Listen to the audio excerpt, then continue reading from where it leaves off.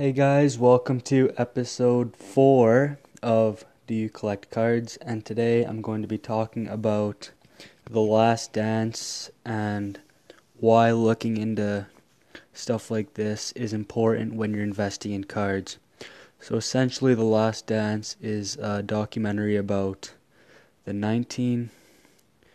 1997-98 Chicago Bulls and their championship, of course. So when you're getting into sports cards, buying and selling sports cards, it's all about demand and do people actually want this player. So what The Last Dance does when it comes, like the hype leading up to The Last Dance and when it comes out, people get to know these players better in the documentary. It refreshes their mind on these guys like Steve Kerr, Dennis Rodman, Scottie Pippen, and it's like people that collect cards or even have a slight interest in cards will go check eBay for these cards. And the more demand that there is, the more people that are trying to get these cards, the prices are going to go up. So then the prices go up, and then if you would have bought it a few weeks before, you could even a couple weeks ago, Steve Kerr cards, I bought 7 for $10.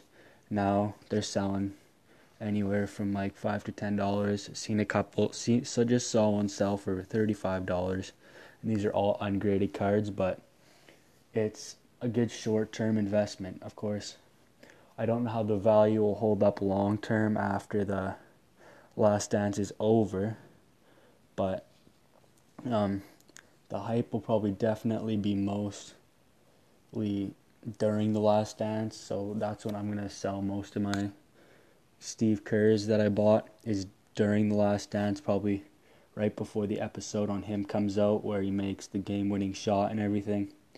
I think that'll be the prime time to sell, is during the documentary. And it has an interesting effect, so overall on different cards, like the Michael Jordan card has gone up. I've seen some reports from like Slab Stocks and stuff. It's gone up like over 30% since since they announced that they were going to release the documentary early. So then that's interesting. I don't know if it'll keep going up, but every single other Jordan card is going up. Not just his Fleer, 1986 Fleer card, but like other cards like Skybox and Metal Universe and stuff like that. The cards are being sold for crazy premiums right now. And that has also driven up LeBron cards because I've heard people say that LeBron cards follow the Jordan market. So if Jordan cards go up, LeBron cards go up. So like a Jordan or a LeBron Prism card from 2019-20 is now worth like $20-30 raw.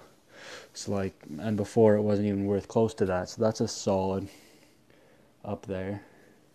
And then like Dennis Rodman and Scottie Pippen, you could get them relatively cheap compared to what they are now for price.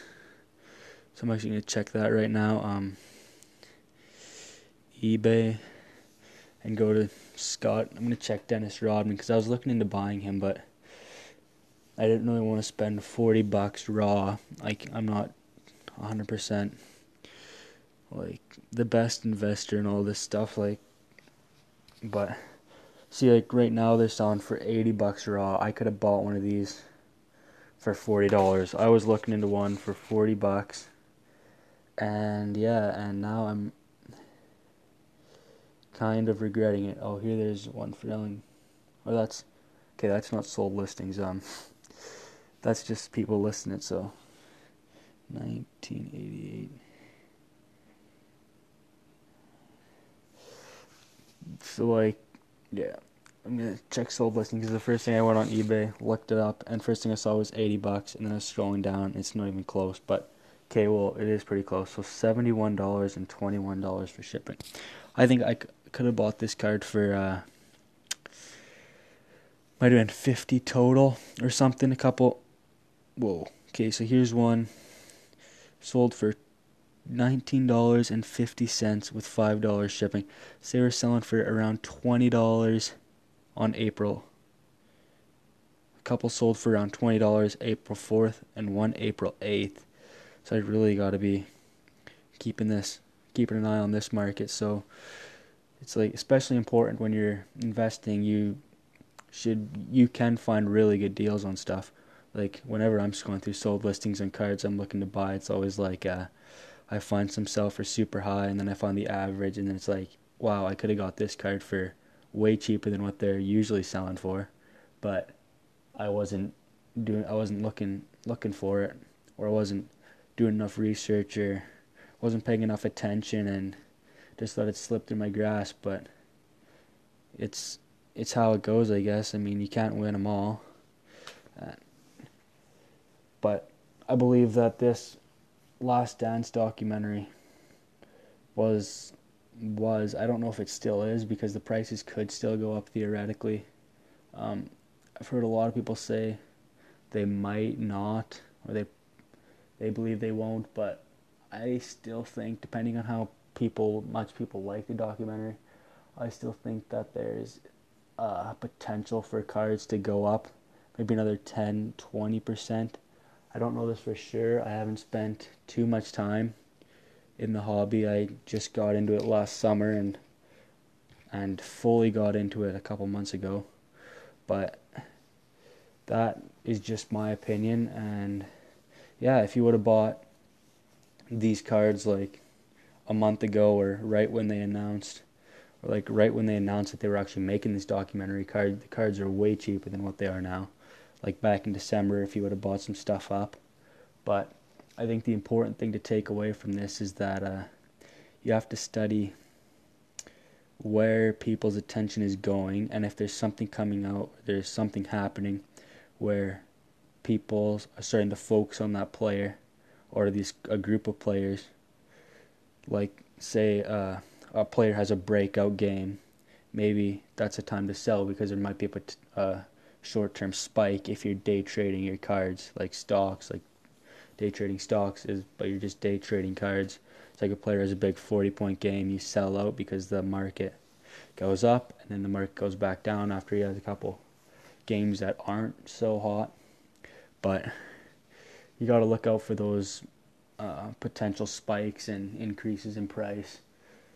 And I don't know if this documentary will, as I said before, I don't know if this documentary will have any long-term effects. I believe that the Jordans will probably stay where they are. The Michael Jordan cards probably won't drop tons from where they are now. I mean, they always could.